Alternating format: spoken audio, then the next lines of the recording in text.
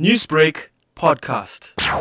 3 learners were told they have been arrested, others have been injured allegedly because of the rubber bullets that were used by the police. I'm going to take that matter up with the MEC for Community Safety and Liaison in the province, but we also need to ensure how to assist those that were arrested so that they also get proper legal representation and hopefully they get released so that they don't lose much time of teaching and learning. But it was quite disturbing to see the scenes of yesterday, particularly between the learners as well as the police. Newsbreak, Lotus FM, powered by SABC News.